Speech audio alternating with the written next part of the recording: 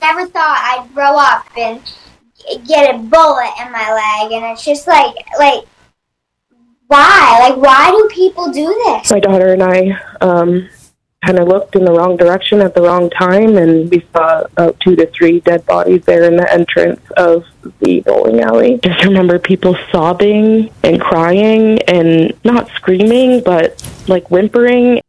Those are the people who tell the story, right? The faces of these headlines we read about, and that's how you should consume them. You know, the headlines are people, and in this case, we're talking about those who live in the sleepy town of Lewiston, Maine. You know, one of these very kind of pretty little towns all over in New England. Not so far from Montreal, about 400 kilometers. And, you know, they're waking up to the reality today where so far 16 have been killed, dozens injured. And a manhunt still underway by police looking for someone who has a lot of experience with guns, has a lot of experience from military being on the ground and hiding, and is and who knows where he is.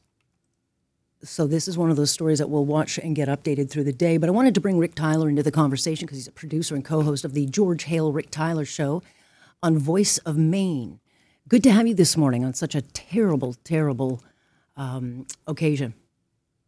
Good morning, Alex. Last night was the biggest mass killing in our state's history, and this morning it could be the biggest manhunt in our state's history. And it started at 6:56 last night at Just in Time Recreation, a bowling alley on Mollison Way in Lewiston. It felt like it lasted a lifetime. That's Riley Dumont. She was there for the youth night, and her father, a retired police officer, when the person of interest, Robert R. Card II, came through the door, he sprang into action. He literally just went into action in that moment and just kind of corralled us all and made sure we were all safe and that the scene, he was waiting for the cops to walk through the front door, and he put protection in front of us and tables and like a big bench that the kids were hiding behind. I was scooched on the floor with my daughter and my mom and a couple of other kids and parents. And then Alex...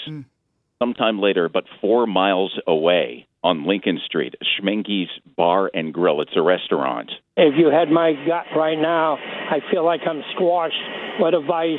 That is Leroy Walker, and the reason he feels the way he feels, Alex, is because his son is the manager at Schmenke's Bar and Grill. Wow. And Leroy cannot find and has not heard from his son. My son is dead, and I know he's dead. I know it as well as I know. I'm standing here telling you, because he's not here, and he's not at any other hospital, and he's not running the streets, so he would have called us. Sometime after, that's when we heard from our public safety commissioner in our state, Alex. His name is Michael Soschuk. Police are currently searching for a Robert R. Card, 4/4 of 1983 of Bowdoin.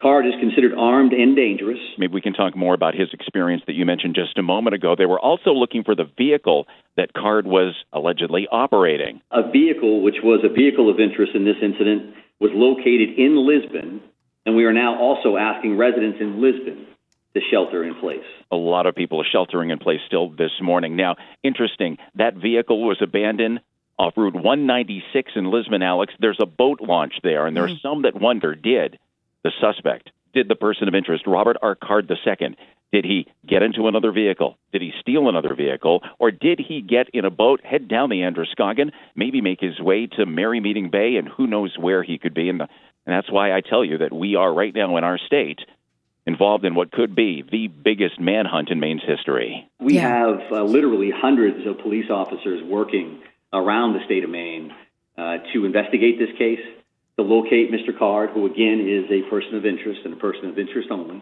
And we'll continue to gather information so that we can bring the suspect to justice and ultimately seek prosecution down the road. Alex, that's what's happening in the state of Maine this morning. It is just, look, we hear about this a lot. You know, we hear about mass shootings to the point, Rick, where we're very desensitized to them. Certainly in your country, more so than here. But when you hear about this, because I think about a town like Lewiston, Maine, because I think about Lewiston, Ohio, and all these small towns. This is the kind of place where everyone would know everyone. And I suspect everyone likely would know the shooter or something. We'll learn in the coming days. But the father that you talk about in that clip, where he's like, he knows his kid's dead, those are the things that are happening, where you've got parents looking for their kids, you've got kids maybe looking for their parents, and you wonder, can this tiny town, will they ever recover? It's just devastating.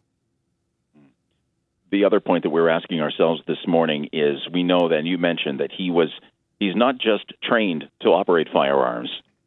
Robert R. Card II is trained to instruct others in how to operate firearms. And he committed to a mental health facility for 2 weeks this past summer after this, according to the police bolo that came out, and quoting the Associated Press and quoting the bolo here, Alex, he was hearing voices, and he had threatened to carry out a shooting at a military training base in Saco, a city that is to the south.